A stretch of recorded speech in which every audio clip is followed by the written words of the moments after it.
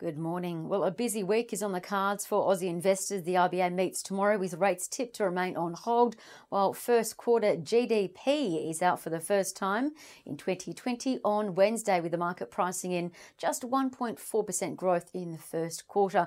But today, if you looked at the Aussie market, the futures were earlier suggesting a subdued start to June, with the futures eyeing a fall of 0.4%, following a cracking close for the month of May, with the ASX 200 lifting 4.7%, while US equities rose less than that, 4%.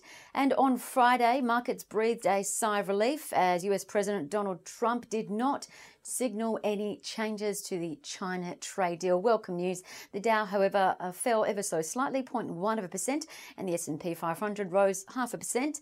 The tech-heavy Nasdaq charged 1.3% higher. On the commodity front, the oil price slipped 0.4%, settling at $35.15 a barrel, but it's on a high after lifting 90% in the month of May. Gold, meantime, is trading at $1,756 an ounce after gaining $4.70, and the iron ore price is at a fresh, about 4-month high after rising 0.5% to $92.03. Welcome news for our iron ore majors like Fortescue Metals, BHP and Rio Tinto. Now, what to watch today? Well, several states are relaxing their restrictions, including ACT, Victoria and New South Wales. And in New South Wales, pubs, clubs, restaurants and cafes can now have up to 50 customers from today. So keep an eye on food and beverage companies like Costa, CGC, Bega Cheese, Woolies and Coles.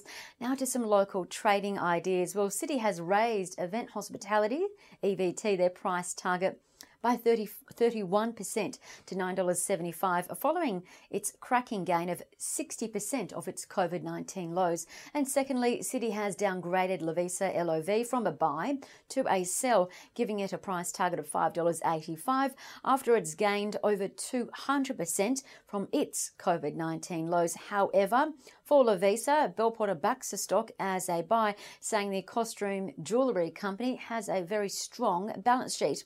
Now, Bell Potter reiterated the breast screening company Volpara Health Technologies, VHT, as a buy with a $1.75 price target, implying over 20% share price growth.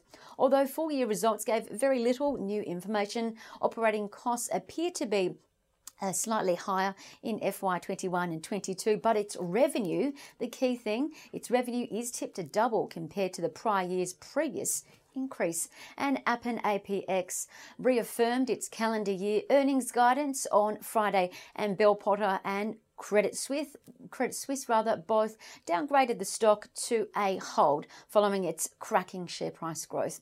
I'm Jessica Amir with Bell Direct. Happy trading and stay safe.